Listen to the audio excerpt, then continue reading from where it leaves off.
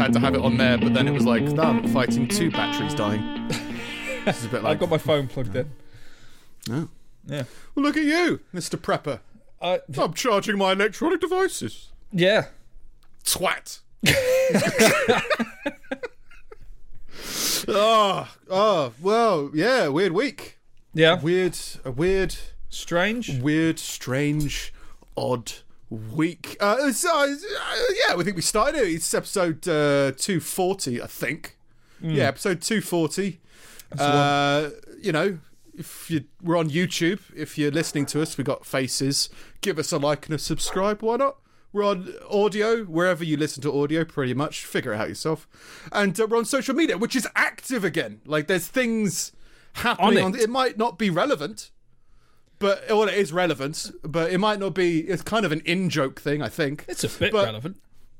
Bit relevant. And so Instagram and Facebook mainly, and then, Twitter's getting the odd shout when we're doing like highlights and video announcements, stuff like that. But I've gone off Twitter. Just like trying to schedule stuff manually. Twitter is horrible. Like, it's garbage.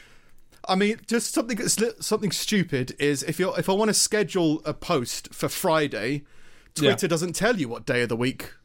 When you schedule it up, it just comes up with numbers, and you're like, well, I can find it out. You have to go to your phone to find out what day that number is corresponding It won't open up a calendar. It just opens up a drop down of numbers. You're like, I want this tweeted on the 8th, I think, and then you have to check to see what date it is. And I'm like, it's pain in the ass. Stupid. Yeah, and I think exactly. Just open up a calendar. I just want to select a date that's got a day on it. But Twitter's been annoying, and just for managing profiles, I'm like, I don't think I could manage a third one. And I figured out that Facebook and Instagram are now linked effectively if you use Facebook Business Suite. So if you publish on Facebook, it publishes on Twitter. You can... There's like a section of Facebook that allows you to post to both. On Instagram. Facebook and Instagram.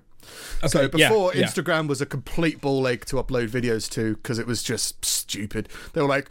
export it on your PC, then email it to your phone, and then upload it from your phone to go fuck yourself. And I was like, again, 10 minutes. I was meant to make 10 minutes, and I said someone to go fuck themselves. Yeah. But it's fine. So, Facebook and Instagram are kind of quite easy to manage, so I'm just doing those for now. Doing some promotional videos, promotional for the channel more than particular episodes, I think. I understood the references. I'm not sure. I don't think... I'm not sure how much you get it if you don't listen. Yeah, definitely.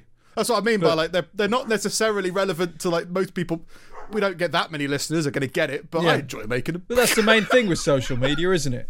Fuck everyone else. It's just about you. Yeah, social. Just like, there you go.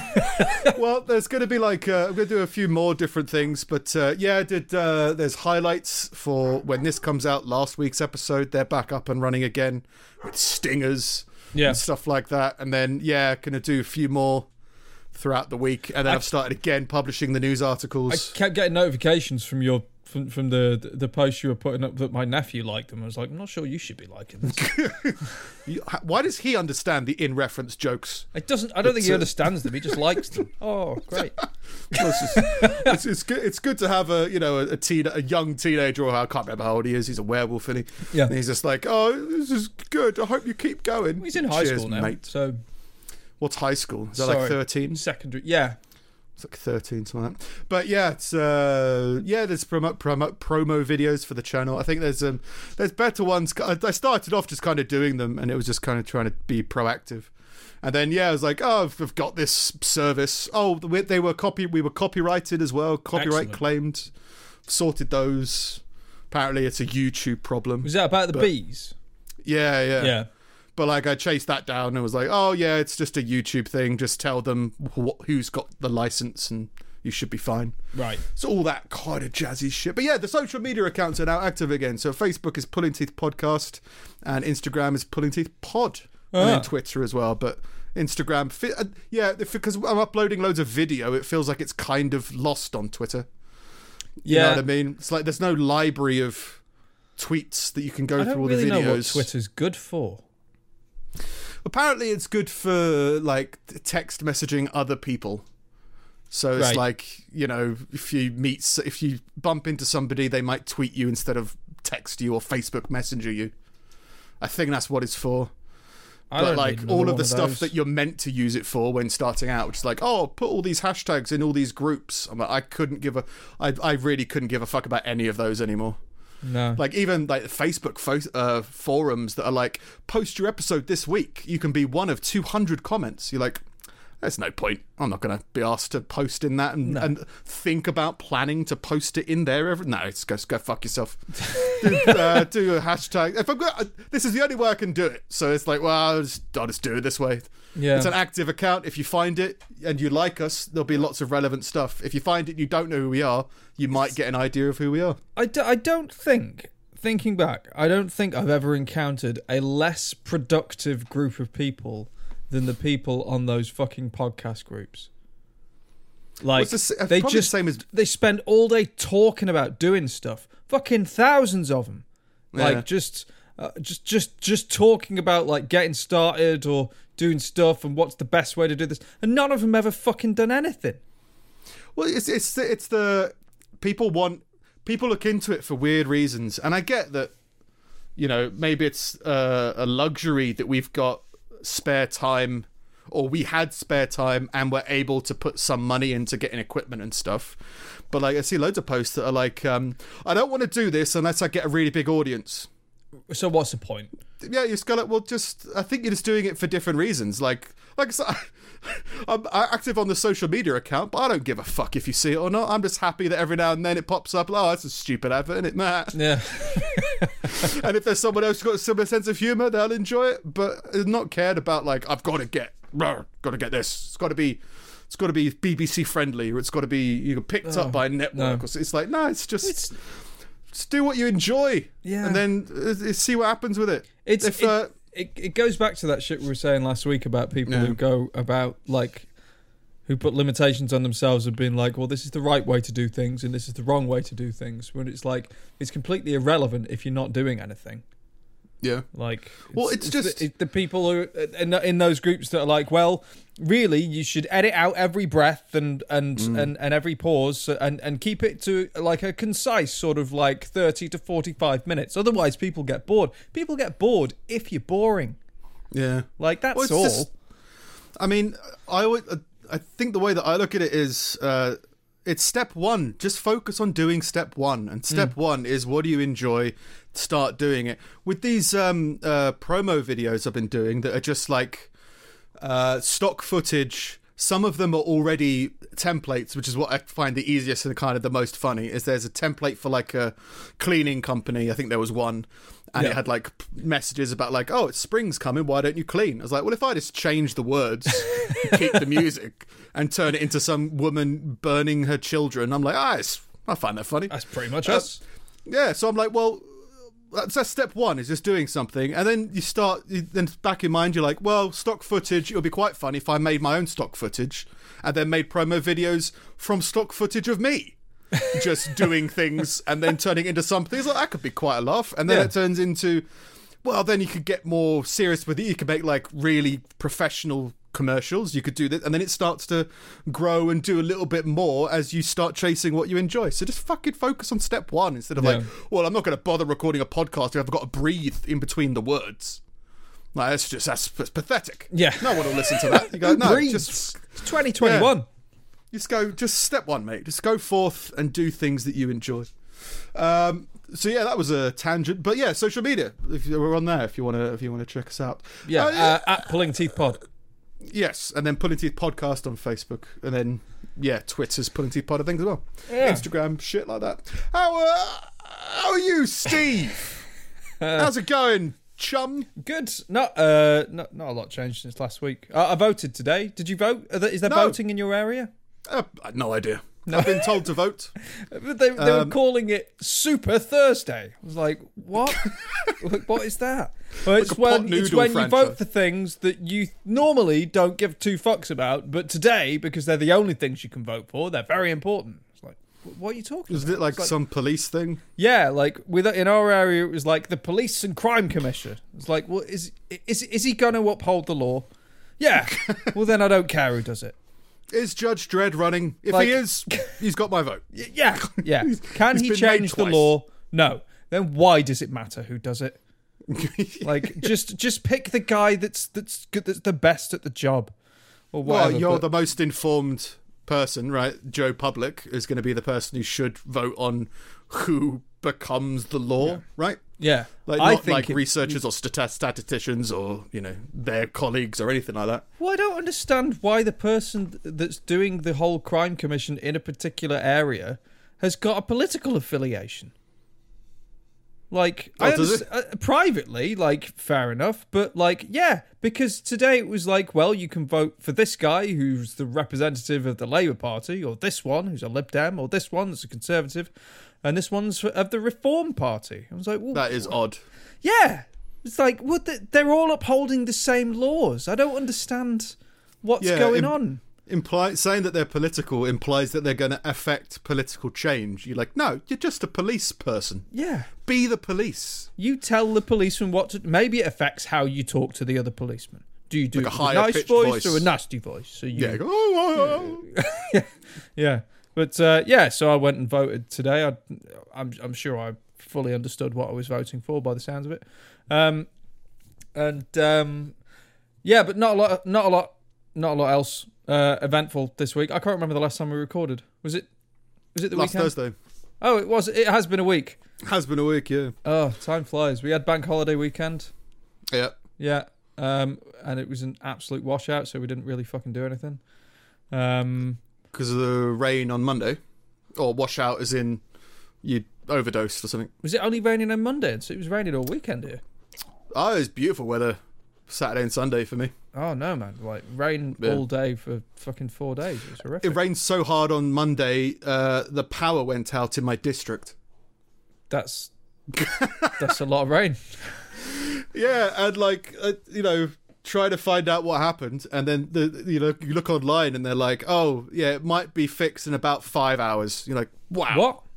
Like, I get it. Like, you can't fight Mother Nature. Like, she's fucked you up. Whatever. I assume is what happened, because loads of different places in the Midlands, like west to east, were all affected. So it's like, something got fucked up by a tree or something. Like, you can't. I guess be angry about it. Innit? You just put some towels by the door. But like trees, small children, all that kind of stuff flying around, probably floating down river. Yeah, I remember one of the best days ever while I was in primary school. We got to go home early because it was in the middle of winter and the power went out, so there was no heating and no anything. And it was like, it was like midday, and then we found out why we went home earlier on. It was like a swan flew into the power lines and just like exploded. Yeah, and it took out all the power for Newcastle for like half a day. One swan. One pissed off non-voting swan. Yeah, one jihadi swan.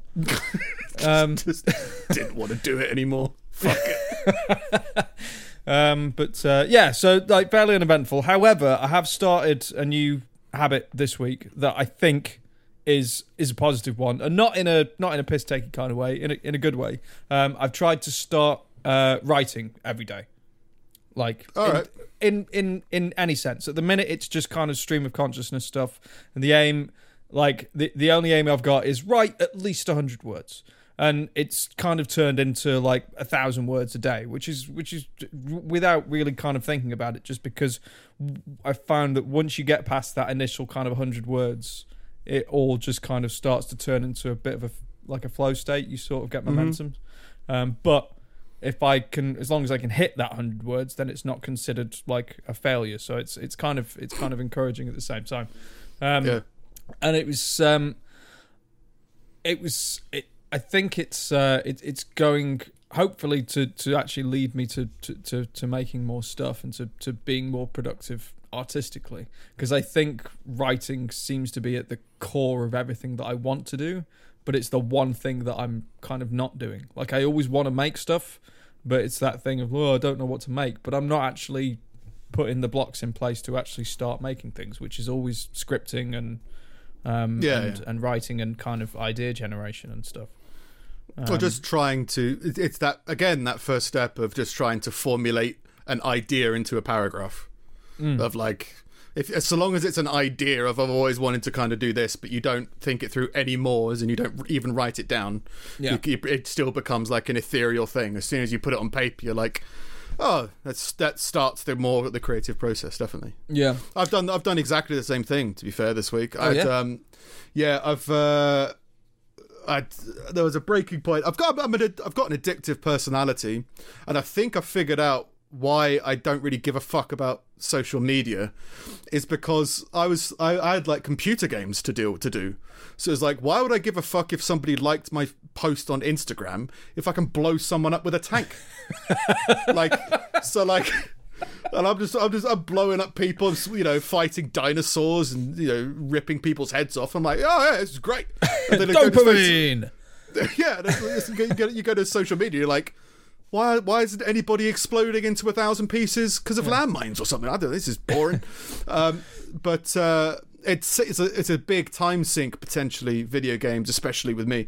So like, I decided this month to be like, because there was no my dopamine fell down, tapered out because there was no new game to play, and I was looking for a game and I couldn't find one. I was like, I've always said I should stop for like a period, see what happens. And then with that came also like trying to stop Netflix. So I was like, because like I'd have it if I'm not doing something specific like work or editing, then I'm not I'm usually got something in the background running, which is good, but again, there was nothing new to watch. So I was rewatching series I've seen 7 times. Yeah. And it was like, I've seen it, I still got a dopamine effect because it's still, entertaining in some way, but there's better things. There's other things I need to be doing with my time. So it's like, if I remove all that, what should I do? And then, there was writing every day, and then just trying to be more productive. Hence more social media, more editing, and then promotional videos and all that kind of stuff to be like, right, if I just don't have that, what do I do? Now, one of the problems, right, is I play a lot of survival games. So that's like, one of them was like, you're a prisoner on an island. You've got to, craft weapons and build houses and stuff like that, and forage and survive. So then I started kind of like Ark. Ark was one of them, and then there's loads. There's like Conan and Scum and Space Engineers and all these other games that are basically the same thing. But because I'm used to doing that all the time, I started watching YouTube videos on stealth camping. Which is illegally camping in public areas. Oh, in like a bivvy bag. What's a bivvy bag? Is that what they're called? I think they're called bivvy bags. It's like a sleeping bag that's a tent. Oh, maybe. Or this guy, there's loads of people who do it apparently, but they just try and do it while evading the law, which is quite funny because the law never really seems to be chasing them. No. But like he's like asleep, he's trying to sleep in an abandoned petrol station. He hears a noise outside, and it's like just a moth like wandering around, but he's like, someone's outside. And my brain's just like, that's kind of like the video. I could start doing this. Yeah. Just start sleeping in places. just waiting, and then be like, fuck, I've got to get the fuck out of Dodge because I shouldn't be here. Yeah. It's like a guy like slept in a sewer, and he was like, I'm pretty sure, I definitely know I'm not supposed to be here. I'll get arrested if I'm here. Yeah. It's like, you're in a sewer, mate. Chill out. Like, what are you doing? Like, if you're doing it for an objective, like hunting Steve for sport, I'm all game. But if you're just doing it for a laugh, then you need to figure out a bit more. But so a little bit of stealth camping was a bit interesting, and then that led down the surviving in the woods, eating, what was it, like strawberry flowers to live, and then like how to fight off a black bear. And I'm just like, well, you can't travel at the moment. I don't even have a passport, so I probably won't go to British Columbia to test my natural prowess. Yeah, plus you've got to try and hide your dog at the same time, and I'm pretty sure your dog would take on a black bear. Probably. Yeah, I mean, she takes on the post all the time. So the post and black bears probably have the same mating call, right? I don't know. But stopping fucking video games and Netflix is genuine withdrawal for the first couple of days of like, I should just have something. Now is dedicated free time. I can now go and zong out and just pop something on or play something for a little while, and then that'll be most of my evening. So trying to get over that just by sitting down and doing stuff has been interesting, but good and healthy. And then writing, same thing. Yeah. Wrote out. There's another YouTube show that I want to do that's similar to because I've always said that this show is like the step one, I guess, of like we find stuff that we find funny and chat about doing creative projects, and then the idea is we go forth and we do them. There's like a show that I think a news show I mentioned a little while ago as well, that could be based off of articles we've spoken about or things we've spoken about, and turn it into some kind of other shortened show. So I've been writing stuff like that. It's been good. So writing I think is a better use of time. It's all about growing up, Steve. Yeah, is that what the Maroon's about? Yes. Yeah. I mean, I like a fleece every now and then. Yeah. But I've never worn it as casually as I'm currently wearing it. This feels very adult. It does. You know what I mean? It does. Yeah. So I was like, well, might as well. It's genuine. I'm just riffing on that. It's a genuine decision of like, it's time to grow up. I'll wear this fleece more often. It's just the move the rock thing again, isn't it? Pretty much. I've got to grow up. Fleeces. Yeah, fleeces are where it begins. Yeah. But no, in terms of like, trying to live in a world where the free time you have needs to be working towards something, as opposed to killing time until you have something that you have to do. Yeah. You can be like, no, it's like, if podcasting was a part-time job, which is what I've somewhat experienced this week, because if I've got free time, I'm doing social media stuff, which means I'm seeing more articles, which means I have way too many articles this week. But it's productive. It's like that time I've spent has meant that I've got more stuff here, instead of just being like, I'm just gonna do nothing today. Be like, nice. Grown-up style is you need to do something that progresses your life forward. Yeah. So writing and doing shit so that when stand-up comes back along, you can dive into that a bit more head first. Yeah, it's good to have something. I don't know. What I found is it's taking things sort of off my mind, leaving space for new things, if that makes sense. Like so, so I'll have kind of like a thought or like an idea of just like a brief kind of philosophy of something, and less, but I never really develop it, and because I don't develop it, I just have that one line, and it just kind of like churns over and over and over in my head.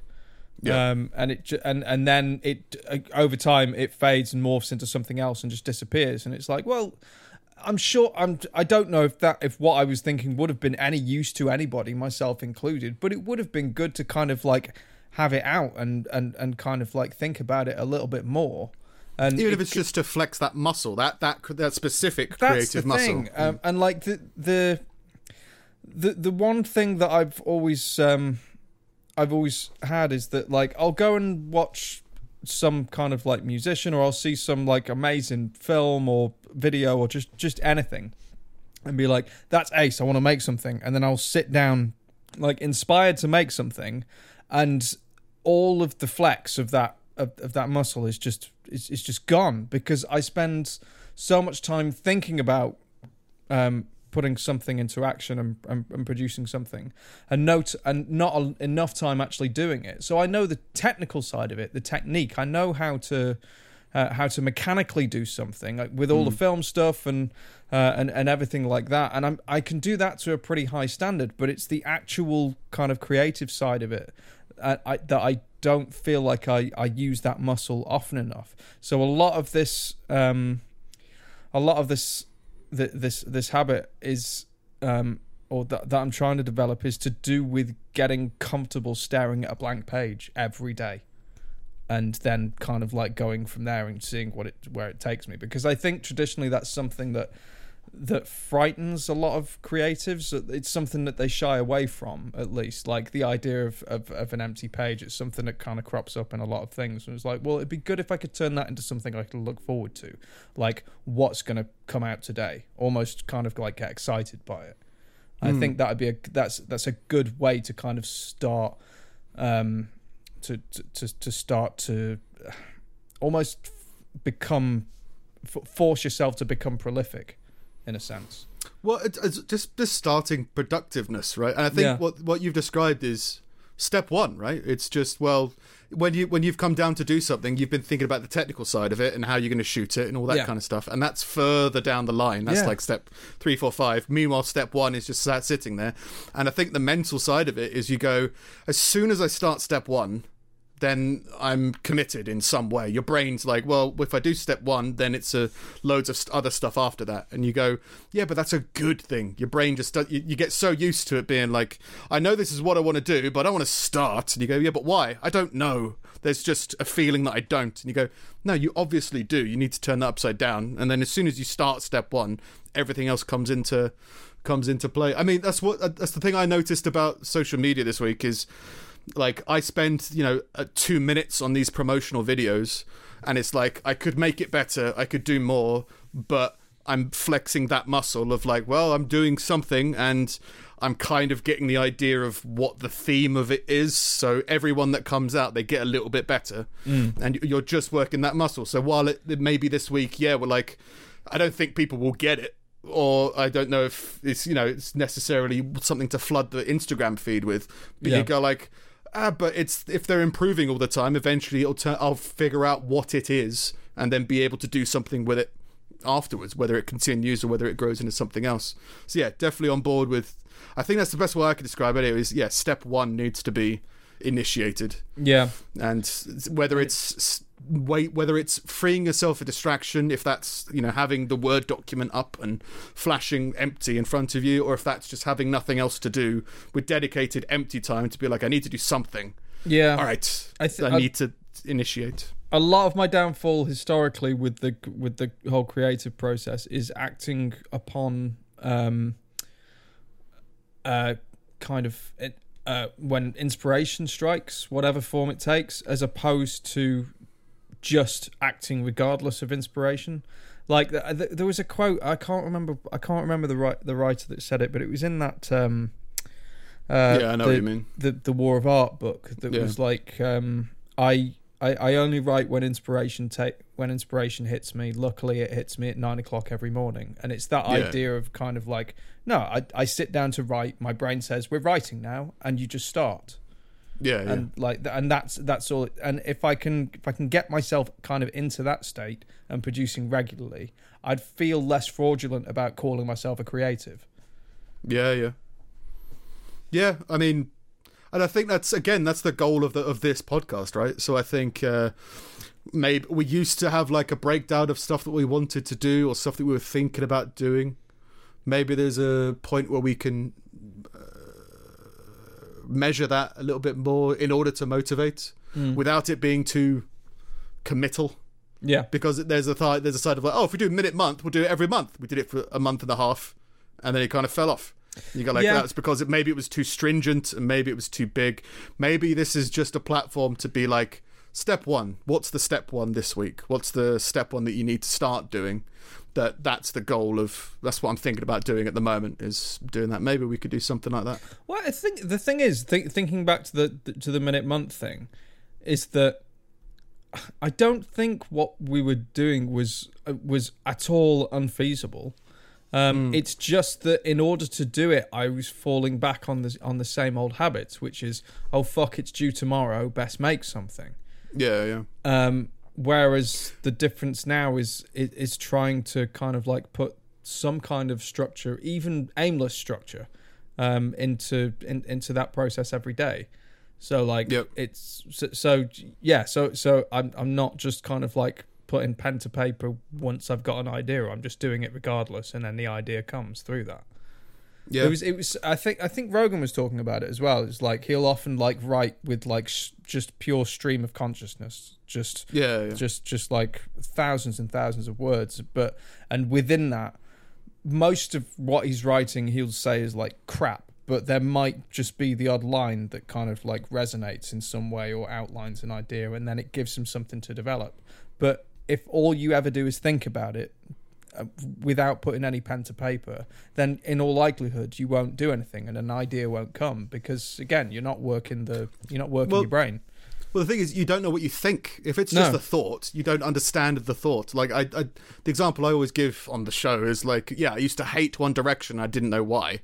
And then one day I sat down and really thought about it, which is like going through it all and be like, oh, I actually hate this specific thing about the industry and how, people are, the art of music is cheapened and it's like that, and it's like, yeah, but it's not really about the band and it's not about that.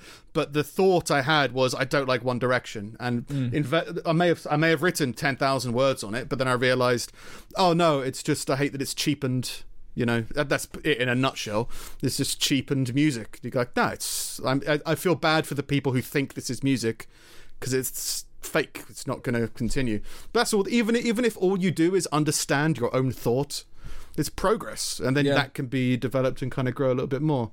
But yeah, I want to do more creative stuff, and I've started doing some more creative stuff. It's always weird when one of us starts doing creative stuff, I find. But like this news thing that I want to do, obviously more than happy to do it together, even if it's I was gonna try and sort out a drink at some point. We were going to do it over bank holiday, but then I couldn't read and then forgot. Like, I think you said you messaged me saying you're free in the afternoon but out in the evening. Yeah. And I read that as you're free in the evening but out in the afternoon. Oh, right. And then it became the evening, and I was like, oh, and he said something about he wants to spend time with his wife. So I was like, I'll just leave him to it. Oh, that was I was over most of the weekend. I was planning on gardening, and we got a little bit done on Friday, and then it all just went to shit. Yeah. But no, I figured you weren't that we weren't doing anything because it was throwing it down. But evidently in Stoke it was really nice. It was beautiful. Yeah. But no, yeah, I was trying to organise a drink last week, so you can still, if you're doing, we can sort something out after the call or whatever. But yeah, of doing how much time you have for creative stuff, because there was a point where when things were in the air, you weren't sure how much creative time you had for hobby stuff as opposed to professional stuff. Yeah. But like, yeah, even if I'm able to do a show that is new every week and can have segments on it, then that could give you the freedom of being like, I can do something this week, but if I can't do something next week, okay. But I get the feeling if I put together a show that is I can never remember how you call your job title, videographer. If it was videographically really good, I think that might crumble your world, and I'm quite happy about that. I think that'd be quite cool. Like, if it's edited together on a professional level, yeah, and you're like, how did you do this? That might spark also creative things, if you know what I mean. Yeah. Like, I think you'd genuinely be pissed. I don't think I'd be pissed off. It'd be nice after like a really good transition. You'd be like, oh, how did he do that? I'd be like, I don't know. I just got it off a website, but I could be like, oh yeah, it could spark the possibilities. You know what I mean? I'd be intrigued as to why you gave so much of a fuck, because most of the time in the past you haven't. Yeah, well, there's an art to not giving a fuck, I think. Right? Do you know what I mean? Like, I was trying to think about this when I was. Because the reason these articles work on the show is because it's a genuine conversation. Yeah. And we're loosely talking about it. As soon as I was like, I could do it in news format and it's all going to be scripted, it was like, well, then you're taking it seriously, and then it changes the whole atmosphere. It's really weird. Yeah. So like, by having a casual attitude towards something, I think there's an art to that as well, maybe. But yeah, I think, I want to do more creative stuff. I'm going to do more creative stuff. You're welcome to join as full-time or part-time as you want. We can figure something out, even if it is just like an odd segment you want to throw together, and it could be like a independent thing as well as, hey, you put it on news show or whatever. Yeah, could be quite fun. Writing every day. That's what you've been doing. Yeah. It's good. Any more bullet points from the Steve world? No, nothing. No, I've talked about stealth camping and lust for blood, I guess. No, I'll keep that out of it. But yeah, just freeing myself of vices that would soak up my time has led me to do a bit more creative stuff, even if it is just bullshit promotional adverts, stuff like that. But yeah, I've been on social media, so I get my articles from social media, so there's a fuck ton of articles, but we'll see what we go through. A Japanese man has been accused of dating 35 women at the same time to get hundreds of pounds worth of birthday presents. Accused? Well, did he or didn't he? He's been arrested. Arrested? Yeah. What? Yep. Why? Tekashi. Why? He's been dating 35 women for financial gain. Are you not allowed to? Apparently not.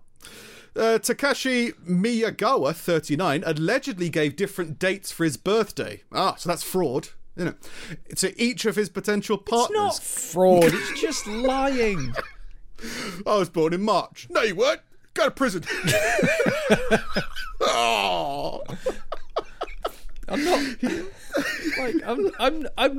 not like shouting his praises or anything, but it's like, why is he in prison?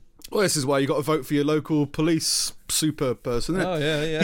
He is said to have received cards and presents totalling £668, including a £200 suit. Shut him in with the paedophiles. The women eventually realised his scam and formed a victims association before going to police in February.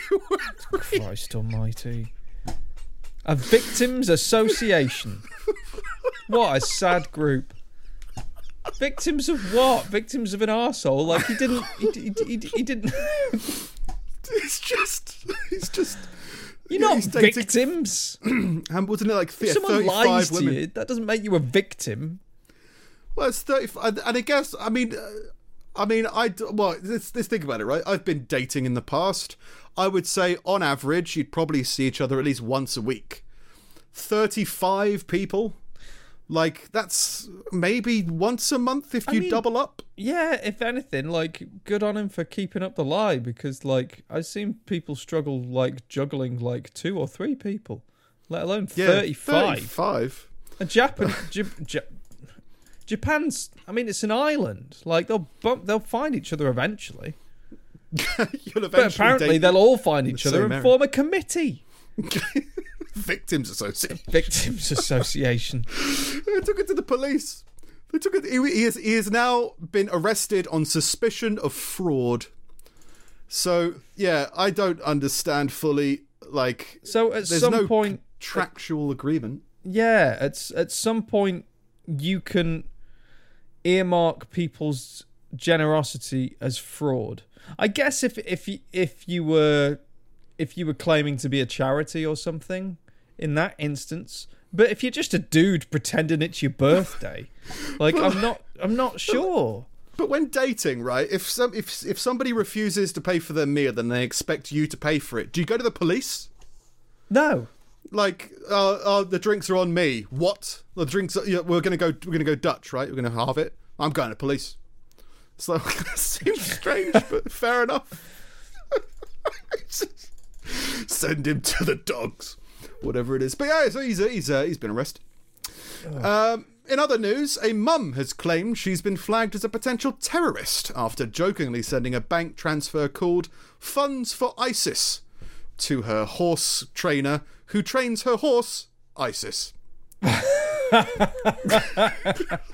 So she wasn't just being like, wouldn't it be funny if I said funds for ISIS? No, it's funds to train her horse, who is named ISIS. So it's genuine.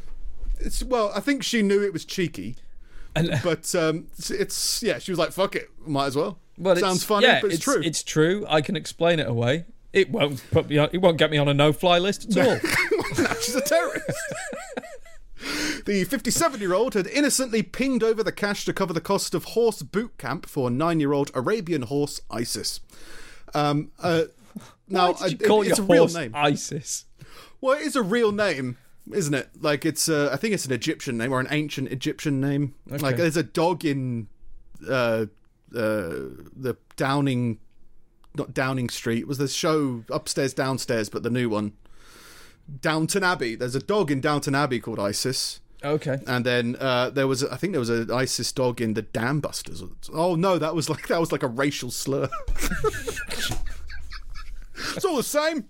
Yeah. No, but ISIS I think is a genuine name. But yeah, they go on. The ancient Egypt fanatic Susan failed to spot the issue with her wording. It was a long article and I've summed it up. I'm pretty sure she did know what she was doing. Red-faced Susan, who previously owned horses called Pharaoh and Nefertiti, says she was forced to explain to PayPal and Interpol that she was paying for her horse's training and not funding terrorism. It's always a good phone call, isn't it? Yeah. Well, I was trying to pay for horse training, and now I'm talking to Scotland Yard. Yeah. No, I'm in prison with a serial dating guy. Yeah. Like, I mean, what people funding ISIS are sending bank transfers to ISIS that read funds for ISIS? But this the thing. Would you remember there was a thing about a while ago about like some bloke got put on a no-fly list because he accidentally checked the box "I am involved in a terror organization." Oh yeah, on his like flight documentation or something like that. Yeah, and it took him months to get it removed or something. Yeah, but in the same breath, you got to go, who's ticking that box? And if they did tick that box, what the airline's meant to go? It's probably fine. Yeah. Like, no, they've got a duty to react to it. They've got to take it seriously. Yeah. But it's just, should the question be there? And you go, well, we asked them if they were terrorists. I think it's there because I'm guessing it's there for like a legal purpose. In that there is a signed document where you said you weren't a terrorist. You promise? So if we get the slightest sniff of you being a terrorist, then we can sue you for something and put you away. It's probably there as a safeguard for something. Yeah. So I guess maybe it makes some sense, but yeah, that was odd. It was odd because you could see the guy afterwards when he's talking to the police and be like, and go through his whole history, and he's still like having trouble convincing them that he's not a terrorist.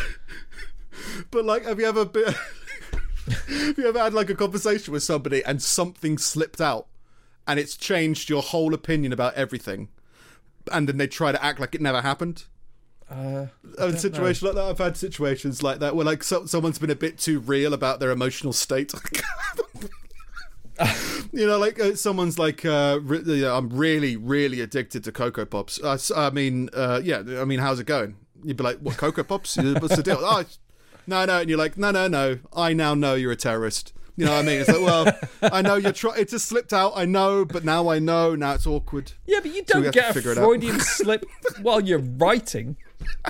You could. Just ticking a box. But oh yeah, am I a terrorist? I mean, yeah, of course I am. Should I have done that? And then you forget about something and you come back to it. Oh, it's probably fine.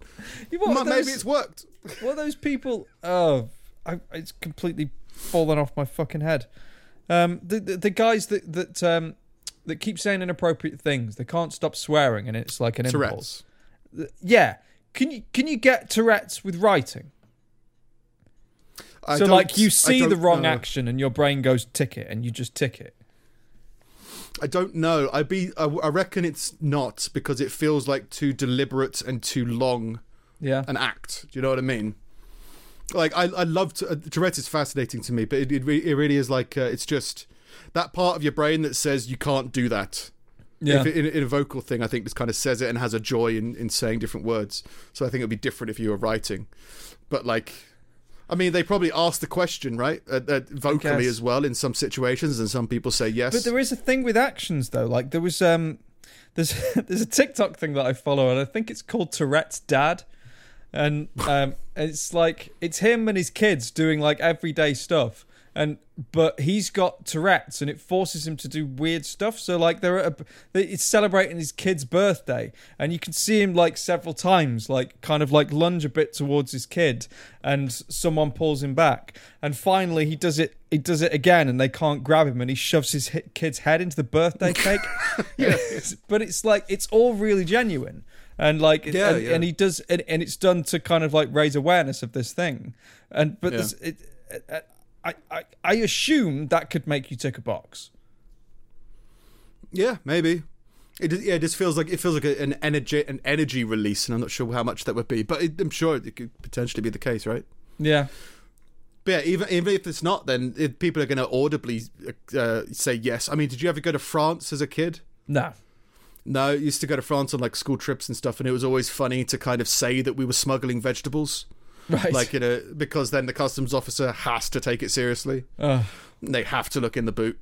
There's like that little thing. It's like, no, just don't say it. You're like, yeah, but and the border guy's like, I know you're joking, but now technically I have to check. Yeah. You know, that kind of stuff. So I think it's the same Same kind of deal. I can understand if someone has declared themselves a terrorist or said they're funding ISIS, someone has to look into it. Yeah. You know what I mean? As an avid fan of Egypt, Susan has been has been to Sharm el-Sheikh a couple of times, and ancient Egypt sometimes features in her art. She also has an Egyptian-themed bedroom and has painted a huge Eye of Horus over the top of her bed frame. I don't know whether this is meant to incriminate her or just like a bit of fun fact afterwards. The woman who funds ISIS sleeps under a Horus. Oh. Kind of sounds like horse. Why not keep it in the article? Yeah. Did you hear about the stampede of Jews? Oh, vaguely. Yeah, in like It's a stadium so strange. or something. No, it's a street festival, I think. I've got like quite a few notes on it. I don't know whether that's the right way of phrasing it. It's so surreal to me that again more people are dying by stampede. But apparently it's what's that football crowd death crush? Hillsborough, the Hillsborough massacre, I think it was called, right? Yeah, I think it's, but they're trying to, they think it might be the same kind of deal where it's like a large group of people and it hasn't been managed properly with the gates and people have died because, you know, it was mismanaged. But then you obviously go, yeah, but people crushed you to death, right? They stamped on your face, and you go like, yeah, but you have to assume people are going to do that. So you have to make ways to make sure people don't get clogged up. From what little I read, it said it was almost like an avalanche of people. Like a couple, it was like a very narrow kind of corridor, kind of stairway kind of thing, but outside. And a couple of people fell, and it tripped the people in front and over and over and over, and I think it was basically, apparently it was outside, I think, and there was like a ramp, and it was raining, so the ramp got wet. Then some people fell, and then just the crowds are so, as much as you can say you should stop if you see something, when there's a crowd of people moving, there's not much you can do. But stampede of I'll read it so I get the article's terminology right. They started doing the funerals for the victims of the stampede. 45 people were crushed to death during the Lag Boma event over the slopes of Mount Meron, where annual commemorations including all-night prayers, singing and dancing.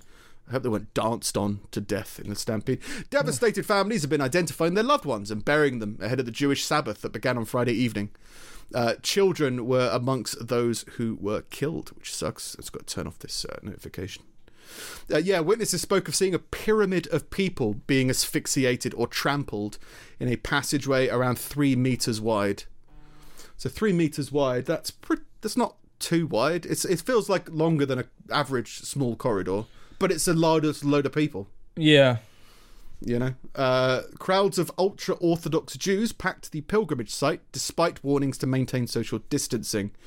And the stampede was at 1 a.m. on a Friday.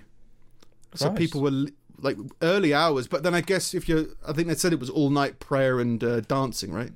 So it's probably a late night festival event anyway. Right. And then they were kind of leaving. Avigdor Hayut, who survived the stampede, described slipping on the ramp and getting trapped in a crowd with his 2 sons. My son screamed, "I'm dying," he told Plivi police station Cannes. It just it's not funny that a kid was screaming he was dying, but it's just funny that this guy's like, I need to tell the news. Yeah, my son was screaming, I'm dying. I mean, a policeman tried to pull him and his younger son out of the crowd, but couldn't move them. The policeman then threw up and started crying. Threw up? That's what you want from a police officer. Well, I mean, he is watching... What's going on? And crying. And trying to save a child who he's witnessing getting crushed to death. Yeah. So it's like... The guy's looking for his kid, can't see his kid, but you can see a policeman trying to save his kid, and the policeman's just not having a great time. No, just vomits, crying everywhere. Yeah, the policeman threw up, started crying, and I understood what he was looking at, what I couldn't see. Mr. Hayut himself suffered a broken ankle and broken ribs. I thought this was the end, he said, adding that he began to pray and simply waited. So, just accepting their own fate. Rough. It's rough. Hours later, in hospital with 10-year-old Shmuel, they learned that his other son, Yedidia, had died. Let me just try and figure out the correct pronunciation of this name. Never mind, he's dead. Witnesses complained that police barricades prevented people from exiting properly. I'm so sorry for the people involved, but it's very strange that. It's sad that in this day and age. I mean, when was the Hillsborough Massacre? Right, it was like 70s, 80s, or something. Right? Early 90s, early 90s, maybe late 80s. But yeah, so like 20 years ago, something like that. 30 years at this point, isn't it?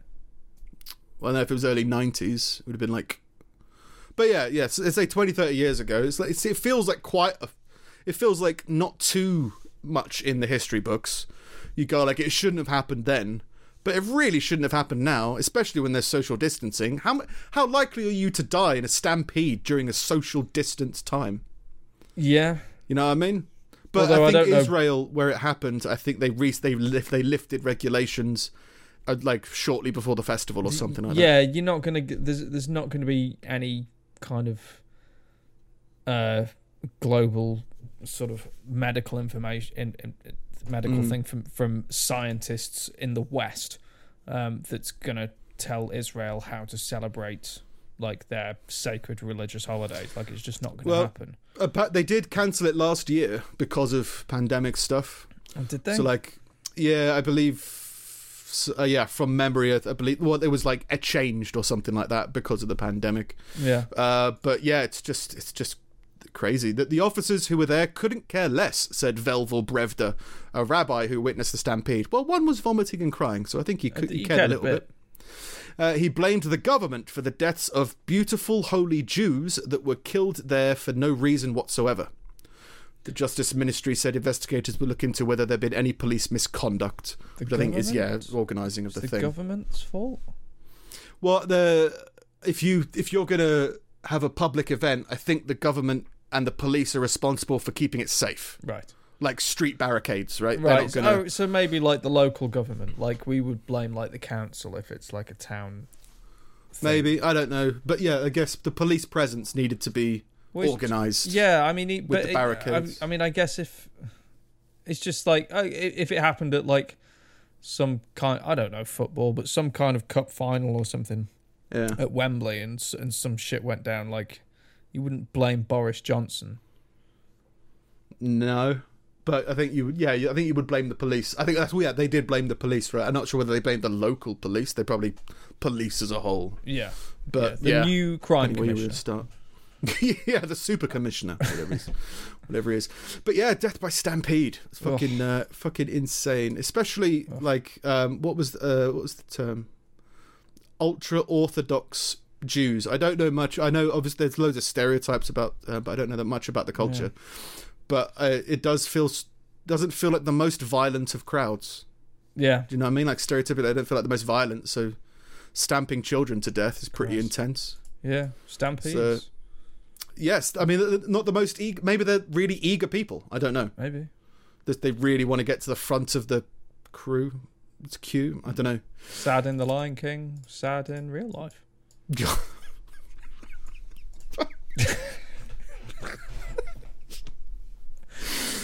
Just what's his dad called? Simba's dad? I can't remember. Mufasa. Oh yeah, Mufasa, but with like ultra orthodox sideburns and I don't know all the terms, but like there's a scarf that's stereotypical with rabbis. It's just gonna get more offensive if I try and. Yeah, there was going to be a Holocaust joke in there about something about cramped living conditions, but I thought let's not do it. No, but yeah, it sounds crazy to people that died by stampede, but I wouldn't be surprised if this was in Black Friday sale. You know what I mean?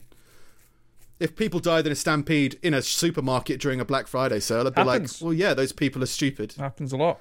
Yeah, you go like, oh, fair enough. But the fact that it was during religious festival, what was it called? A religious event, the Lag Boma event, like, and by stereotypically quite passive people, feels quite intense. So we'll see what happens with that. That'll be a weird clip. In other news, 2 men have been rescued unharmed after becoming trapped 800 metres underground in a disused mine near Barnard Castle. Peter King from the Cumbrian Ore Mines Rescue Unit of the British Cave Rescue Council. Yes. Lots of committees here. Said that people should think twice before attempting to explore underground mines. Yeah. And this again ties into growing up, right? As a kid, I probably would have explored underground an 800-mile mine. 800 meters must be. 800 meters down, is it? Gone down to an underground mine at the core of the earth. Yeah. Oh, this is pretty cool. Yeah, that's all right. Oh, I'm trapped. But yeah, as a kid, I'd probably be. I was trying to figure out why these people were down there. I was like, why are you doing it? And then you go like, well, okay, it just feels like people are just pissing about and exploring. I probably did exactly the same when I was a kid. Been like, fucking up with buildings and stuff like that. So when I was watching stealth camping, I saw a video of like people just destroying buildings with their bare hands by like chipping away at them with rocks, like abandoned buildings. I was like, oh, I probably did that when I was a kid. Like some level of vandalism. I can understand the youthful idea of I'm so bored, let's just keep going down this mine. Yeah. Getting trapped. I just, as an adult, now as a 33-year-old or whatever, I'm just like, I'm done with mines for now, I think. Just chill out, find a good spot and chill, That's all that article was. I find it funny, there's a British Cave Rescue Council. A council of who we should rescue. Should we rescue them? A council, like nay. But like not a traditional council, almost like a council of elders in hoods with candlelight. Yeah, should we rescue Derek and Gary? Nah, no. You're right. Let's slaughter a goat. Yeah. There's a few short articles this week. That was one of them. Another one is police in Stoke-on-Trent have been carrying out weapons and knives searches at local parks. They're just looking for knives in parks now. Well, it's cheaper than going and buying one, I suppose. Cheaper than arresting people, right? I mean, officers from Newcastle Neighbourhood Policing Team staged Newcastle Neighbourhood Policing Team. The police is weird. I think there's different tiers of volunteers, right? You've got like part-time policemen, I think is a thing. Yeah. Then you've got like part-time volunteer paid policemen, and then you've got like fully volunteer non-paid policemen. There's loads of different tiers. So I don't know whether the Neighbourhood Policing Team is like a community thing, because it would make sense if it was a community thing. Yeah. Like just people wanting to do something to help out the community. Yeah. Let's go to the park and look for knives. Yeah, but we'll go to the park, right? Yeah. There'll be knives at the park. In Kidsgrove, after concerns had been raised over offences in the area, lots of knife crime in my area. On Friday, April 30th, officers carried out a search of the park in an effort to find any knives and weapons. It comes as part of Staffordshire Police's Ditch the Blade initiative. I think there's been a lot of this in the UK about like knife forfeiture. Because there's so much knife crime, the police are saying, if you come to us with a knife and give it to us, we won't charge you for having the knife. So people have got like samurai swords and like machetes and shit. Oh, right. So this is people that kind of... I was going to say, like, most people have a knife because they want a knife, not because they want to give it to you. But but it's like to avoid gang knife crime, right? If they're in a gang and they've been given a knife and it's in their possession, they might be like, what do I do with this? Instead of throwing it away in a bin, the police are like, give it to us, no questions asked, and we'll just destroy it for you. So maybe they think people are throwing these blades and knives in the park.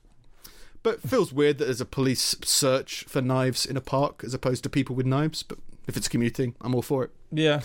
Let's cheer things up. A corpse believed to be the leader of a controversial Colorado religious group was found mummified in a sleeping bag, wrapped in Christmas lights, missing its eyes, but with glitter on its face. That does sound very Christmassy. Culty. Got no eyes. Yeah. What I find weird about this is they think her eyes just evaporated naturally. Well, and the body was only lost for 2 weeks. Was only like dead for 2 weeks. Well, your eyes do seem pretty perishable compared to the rest of them. Yeah, I just never thought of it before. But like, I didn't realize that after 2 weeks you had no eyes. Yeah, like 2 weeks. I mean, it makes sense when you think about it, but I just never thought about it before because your eyes are mainly liquid, right? I mean, once you pop them, it's only going to be like a time before it seeps out everywhere. Yeah, they could just dry out. Yeah, or just once the membrane is decayed enough and all the liquid comes out. Yeah, well, eyes are gone. Maybe that's why you blink so much, just so you can make sure they're still there.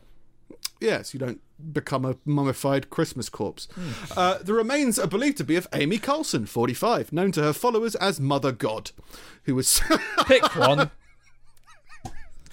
Got a bit of an ego on her. Yeah, are you God or are you a mother? Mother God. I'm the mother of God. I suppose Christian God is father, isn't he? Yeah. Well, that's Daddy God and I'm Mummy God. Yeah, it's not Father God, it's God the Father. Yeah. And I think Mother God is I'm God's mother. Feels like, you know what I mean? Like Mother Goose. Yeah, but of deities. She was a self-proclaimed divine being from the group Really? Love Has Not Won. a real one? Self-proclaimed. Self-proclaimed. I'm self-certifying as a god. Yeah, I don't need eyes. What are you talking about? The group was called Love Has Won. The group has been branded by law enforcement as a cult. The investigation into the corpse led to the arrest of 7 members of the group on various charges, including child abuse. I mean, obviously that must be unrelated to the corpse, right? Yeah, because she was 45, and abuse of a corpse, but no one's been charged for her death. Abusing a corpse. I mean, they just put glitter on it and wrapped it in Christmas lights, right? Oh, they mummified it. I don't know to what extreme they mummified it. You know what I mean? Maybe like you fill it with sawdust or something.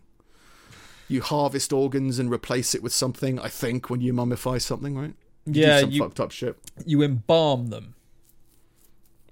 Really? Is that mumming? I think they embalmed them, didn't they? In Egypt, they did. But I guess you can mummify someone just by sort of wrapping them up. I think embalming feels weird because you need a motor, because you're basically pumping embalming fluid around their veins. Well, I thought they embalmed them in Egypt, but I don't know if maybe they just like soaked them in a solution or something. Yeah, dip them in a bit of Pritt stick or something. Yeah, keep them together.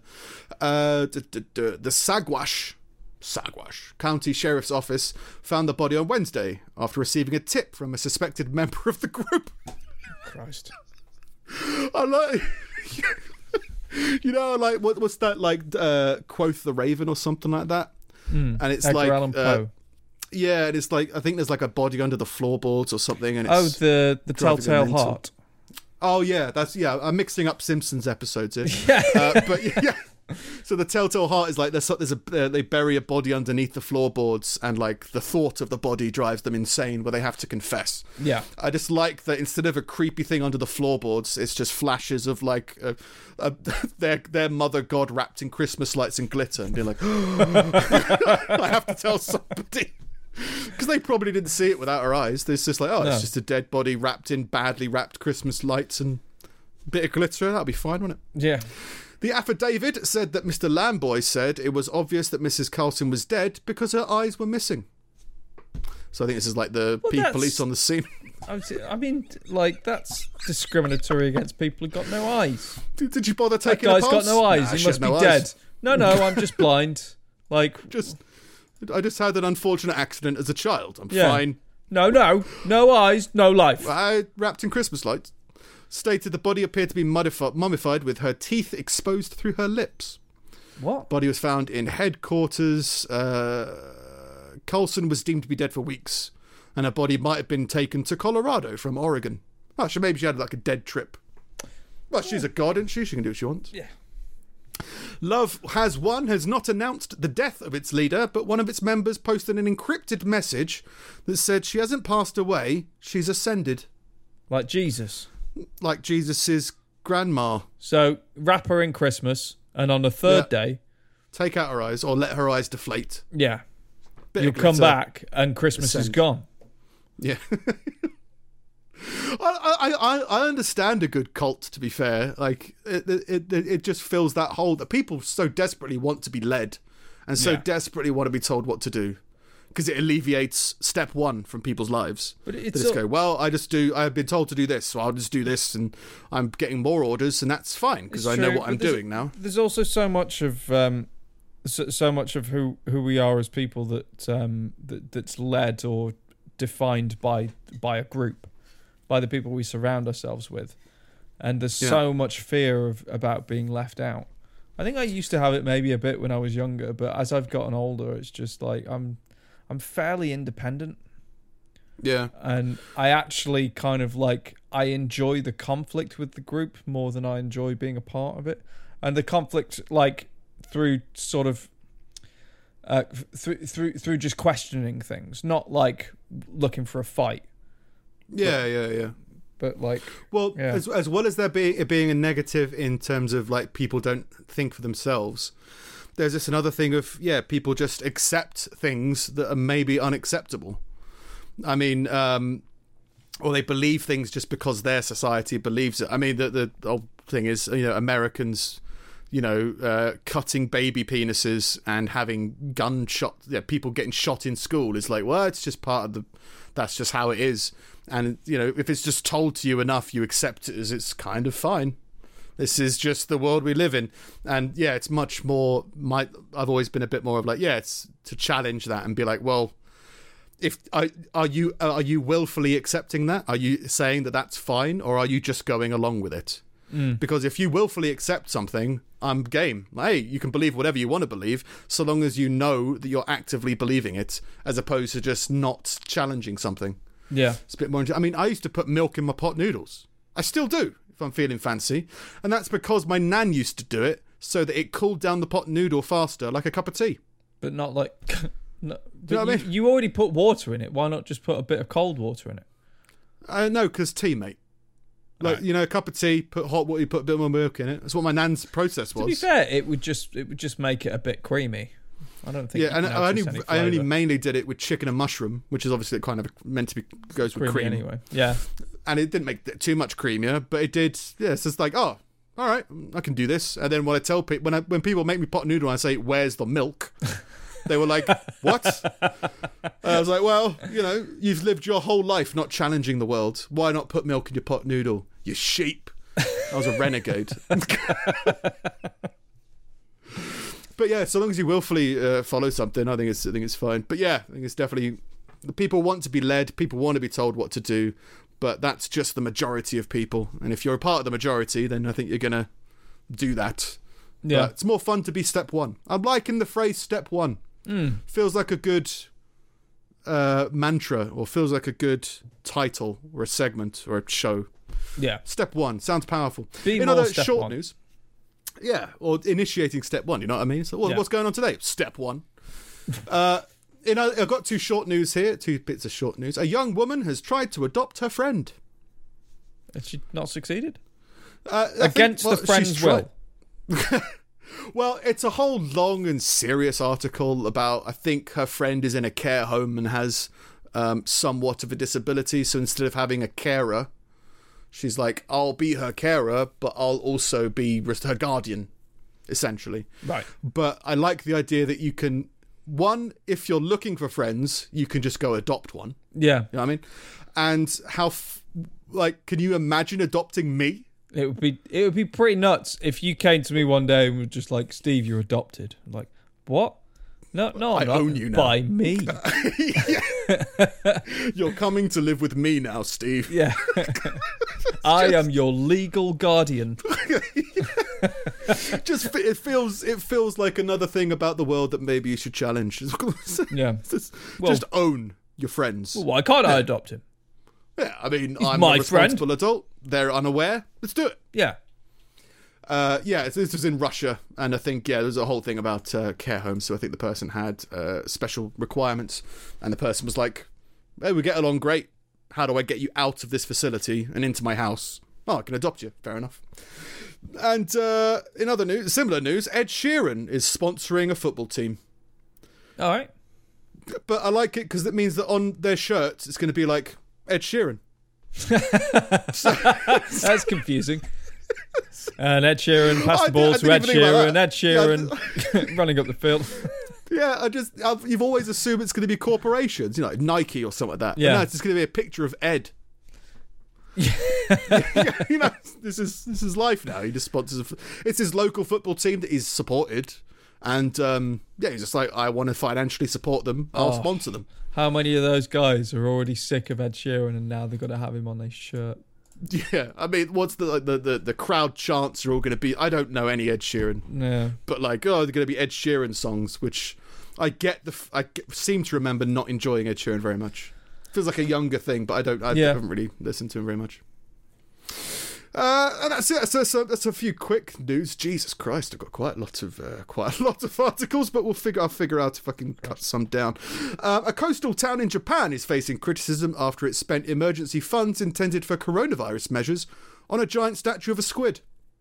I did briefly see that. Yeah. In order to promote tourism, which is, not a thing right now. No, but I mean, if they'll. Maybe it's like an investment. Well, it'll bring people to the town. Oh, where's that stupid town that bought squid with all the money they were meant to give to those dying people? It's like, well, yeah, it's good. Take a photo of the graves. Yeah, it's over. It's over here, and now more people will come to our town because we've got, Jerry the squid. He's 13 meters long. Jerry the COVID squid. Yeah. Rest in peace, the families, the victims. Apparently you can take a photo inside the statue. A local woman in her 60s told the Chunichi, which I think is like a local paper, that she could see how the statue could boost tourism in the long run, but thought the money would have been better spent on medical workers and nursing care services that are in desperate need of support. That's a fair comment. Yeah. But someone really wanted that squid. So fair enough. In other news, it's a good move. I'll go with it. Yeah. Who needs, vulnerably healthy people when you can get rid of those and bring in the squid? They're all going to die anyway. The squid's not going to die. Squid lives forever. Belgian farmer accidentally moved to the French border this week. Ah, you fuck. I've only got 3 stories, and that was one of them. So yeah, for those who aren't in the know, a farmer in Belgium got inconvenienced by the border stone of France, and so moved it so that his tractor could get around a bit easier. A local history enthusiast was walking in the forest when he noticed the stone marking. He, apparently annoyed by the stone, moved it inside French territory. Instead of causing international uproar, the incident has been met with smiles on both sides of the border. He made Belgium bigger and France smaller. It's not a good idea, said the mayor of the Belgian village who was bordering. It's not a good idea. Just invade France. Yeah. It's worked in the past, hasn't it? Oh, yeah, worked great for Napoleon. Yeah, and the Germans, I guess. Yeah. But, yeah, it was a whole big thing. It says, I think that was all I had on that. If he fails to put it back, the Belgian Foreign Ministry will be forced to summon the Franco-Belgian Border Commission, which has been dormant since 1930. I would assume they're all dead. That sounds a lot like the Mummy. Like he's going to summon. He's going to summon them from beyond the grave. Yeah. Well, the only people that can dispute and they'll this continue are the Council of Elders of the Franco-Belgian Border Commission. Yeah, so the Cave Rescue Committee. Let's just get this sorted. Can't we just move the stone? No. You had your chance. No, necromancy. It's the only answer. In other news, I've only got a few left. A London woman was killed in Pakistan by 2 men who wanted to marry her. Well, weird wedding. Well, if I can't have her, then no one can have her. Sadly, that is the case, but I read it as they were trying to marry her and murdered her by accident. Oh, right, okay. That's how I read it. Like, they're trying to, they're saying their vows, but they're accidentally, activating their Alexa smart home gun turrets that gun down the whole, thing or something like that. But, it was 2 men fighting over the marriage of a woman, and, pretty much if I can't have you, no one can, which is very... I can't relate to it because I've never been a jealous person, but I'm assuming it's that energy, right, of jealousy. Yeah. Yeah, it's... I've loved rejection from a young age. I've never really found rejection to be bad. It's kind of half jealousy, but the other half of it is kind of hurt pride over, I guess, over finding out that someone prefers someone else to you. Yeah. But I've never felt it, but it's genuine. It's a thing. I always like to try and relate to the insane emotional reactions. And I guess you can definitely get so angry that you kill somebody. And I reckon you could probably get so angry that you could kill somebody that you love. But someone that you're trying to seduce? Because that's what's going on, right? They're trying to seduce her. Yeah. And end up, well, fuck this, I'll just shoot you in the neck. She was found with 2 bullet wounds, one in her neck and one in her arm, and bled to death. Also, there were bruises on her right hand and left foot. I don't know how relevant that is. She was shot in the neck. But she had some bruises as well. It's harsh. But yeah, if you're trying to marry someone, don't kill her. It's my advice. Yeah. Step 1, don't murder. We're going into phase 1. Step 1, don't. Yeah. Just don't. Yeah, don't. The first step of seduction is not murder. No. And in similar, this is again the American thing. A 24-year-old reporter in Kansas City died after being hit by a stray bullet coming through the window of her apartment.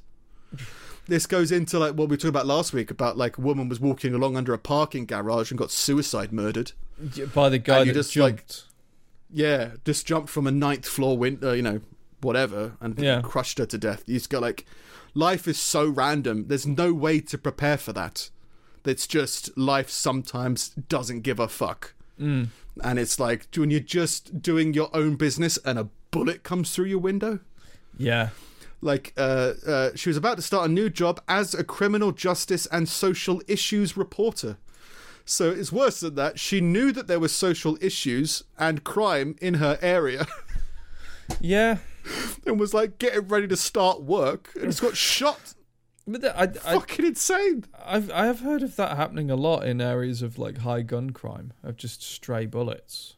Yeah. Well, it's another one of those things where if everyone's got guns, I mean, try and think of when you were a kid, right? I mean, if you were a kid, let's say you made a bow and arrow, say, or a toy BB gun, right? And you're firing it in a field.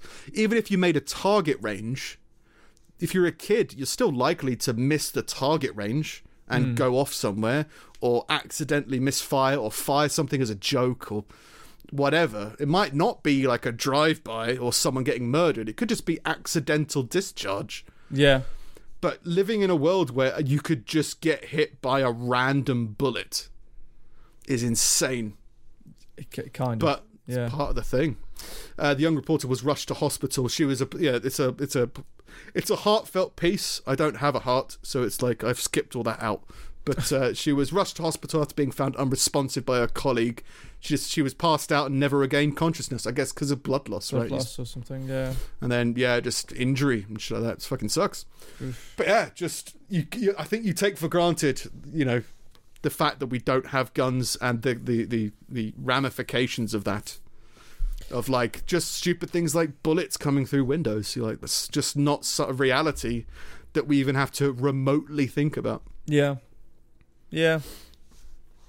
Yeah, so it's just a weird one. But yeah, that's me this week. All right. Well, I've got 2 left. John Cox, the Republican candidate running for election as governor of California this autumn, is on the campaign trail alongside a 1,000-pound grizzly bear. I'm John Cox. That's a super election. And this is my bear. Is that better or worse than is he now like Lord Binface or something, isn't he? Is that thing running? It was called something different before. Lord Buckethead. Yeah, and now I think he's Lord Binface, or maybe it's like a copycat or somebody else. I mean, but there's a Conservative candidate, I think, running in London, whose platform is against COVID-19, or its primary campaign is against the restrictions or something like that. And he's competing with, and I think he's never been political before. No, it's and he Lawrence was like Fox. Someone else. It's he's an actor. Yeah, I remember him having like no background, and then it's like, I'm just going to start doing this. Yeah, well, I think he's in the same county. Suicided. I don't know. He suicided his career on Question Time because somebody said something incredibly woke, and he just said, "No, I don't agree with it." And he was instantly like just dropped from everything and called a transphobe and all the isms and all of that shit. Right. So he's like, well, since then he's just been like, well, fuck it, I guess I'll just run for office, because there's obviously a lot of people that agree with me, and a lot of people do agree with him. So yeah, it's but a lot of his thing is about the COVID, a lot of the COVID-19 restrictions. I think particularly in London, because some of the things that Sadiq Khan has been implementing or suggesting have been different to other places in the country. Plus the idea of COVID passports and all of that stuff. But on the whole, it's just a kind of anti-woke campaign of free speech and all of that stuff, which I'm all for. There is I remember is an article where he was campaigning against or in the same county as Captain Binface or Lord Binface, whatever it is, and I think it is the Buckethead guy is like his new iteration, or maybe it's something like that. But yeah, I think would you rather be running against a grizzly bear or Buckethead or Binhead? I think I'd rather run against Buckethead. I think the bear could grab more votes. I think so. Yeah, I think if it's like that dog that became mayor of a town. Yeah, that's just it. Bears it's are just more ambitious.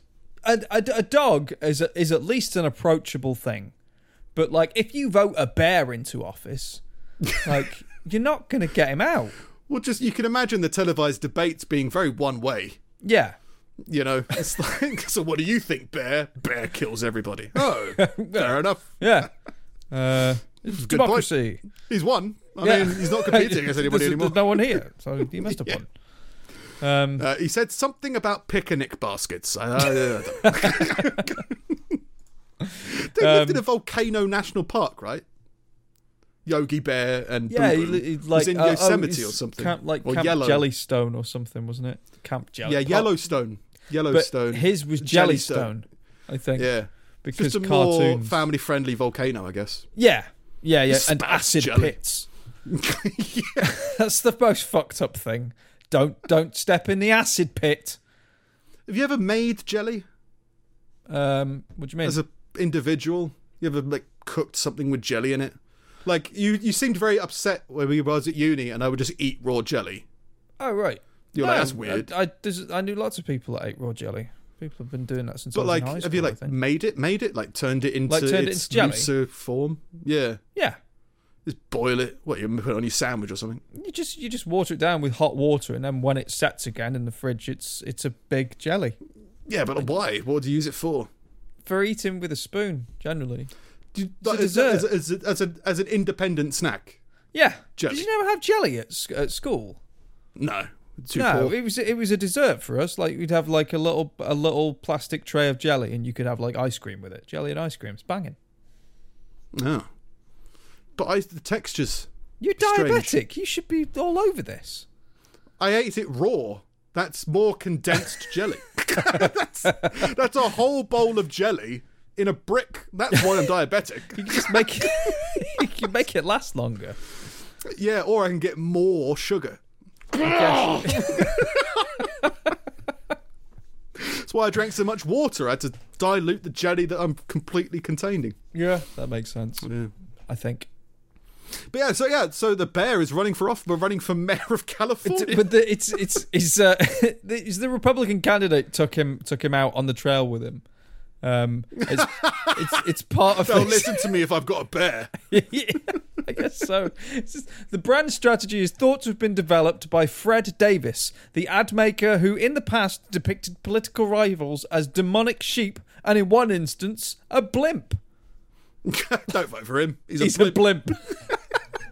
Oh, he's a genius. Yeah, it's a genius. This guy's the best of the best. He called a guy a blimp. Take the bear. Just do it. Yeah. Whatever he says. Take a bear, take a landmine. Do whatever you want. Yeah. Have fun. Have fun with it. Step one, take the bear. He's a guy running against Gavin Newsom, the fucktard that's like ruined California. It's part of this thing of like I think he's called it the Beauty and the Beast campaign or something. Like you voted for it because like Gavin Newsom's like a typically kind of like handsome guy, but there's not really a lot else going on because he's a fucking idiot. Right. So his thing is like, well, I'm a beast, and you can tell I'm a beast because I've got a bear. You looking for proof? Yeah. What we need is a beast, not a beauty. Like, all right. I mean, look, the guy's a douchebag, but I don't know anything about you, and can we just vote for the bear? Only I can prevent forest fires, so I think maybe I should vote for the bear. And then a load of animal rights campaigners came in and were just like, what you're doing to that bear is horrible. And it's like, so apparently the bear is like, it was found as an orphan at a young age, and it has no idea how to hunt or feed itself in any way. So it's complete. But it has a great understanding of water requirements in Northern California. Yes, yeah, it's a great, well-rounded, libertarian view of the political system. Yeah, it's got a great point of view on the transit system. Yeah. We need more trams and less buses. Yeah. All right, bear. Because I can't fit on a bus. I never thought about that, but I'd never considered bear. The whole, I can't remember the name of it. He had a name, right? The bear that said, "Don't start forest fires." Some specific bear brand or something. Because it's such an American thing. We don't really have forest fires over here. It rains too much. But that's another weird thing about America is it's always on fire. Yeah. And it's like, it's another thing that you don't really think about because it happens in an area of America, right? But it's like a real thing that you have to budget for. Yeah. I mean, just imagine. I'm not shitting on America. It's another one of those things where it's just like, there's so many things that you don't challenge or you don't focus on. And you're like, it's always on fire. And there's stray bullets coming through windows and there's schools being shot and there's, crime and all this kind of stuff. You just go like, it's just weird to jot down on a bit of paper the intention to go live in the fire planet or the fire country. It's just like, it's just part of life you have to budget for. My house might burn down in a forest fire. Okay.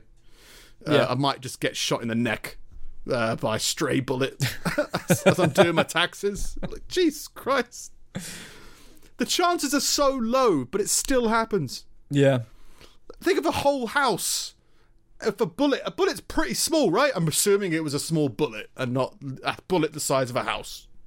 Right? So it's like the chances of it hitting somebody in the square footage of a normal house is so small. But still happens. Yeah. That's it hitting the house at all. It's crazy. Sorry, bears running for political office. We're all for it. Yeah. Bears will be against guns. Bear, step one. In other news, and finally, a mountain rescue expedition in Snowdonia was ended abruptly when what were thought to be repeated cries for help were discovered to be a herd of bleating mountain goats. Bleeding mountain goats coming over here. Complaining, pretending they're stuck down a mine shaft. Yeah. Stuck in a mountain. Help! Help! A climber on Idwal Slabs in Snowdonia reported hearing repeated shouts for help to Ogwen Valley Mountain Rescue Organisation. They said it sent in a team, then spoke to a group of workers on Twildoo. How do you pronounce anything in Welsh? Who said that goats have been bleating behind them. This proves that the goats are onto us, the team posted on social media. They've evolved their tactics to include human decoys to improve their chances of deploying the team on false alarms. This is true. That was their only statement. It's a conspiracy. All right. Yeah. I mean, I'm all for it. Yeah. Goatspiracy. Things are pretty boring in Wales, I guess, at the minute. Well, I guess especially for like rescue teams where people shouldn't be out and about. I guess there's going to be less calls. It's just a great natural troll that the thing that lives in a place where humans might really need to be rescued sounds like it's screaming for help. And they just like they've done it so much because they like the attention. Yeah. Help! Have you seen Terry recently and his flying, I don't know, moss, whatever reference point they've got for a helicopter? It's like, it gets a bit windy when Dave comes around. Yeah. It's good Dave round. Oh, help. Help.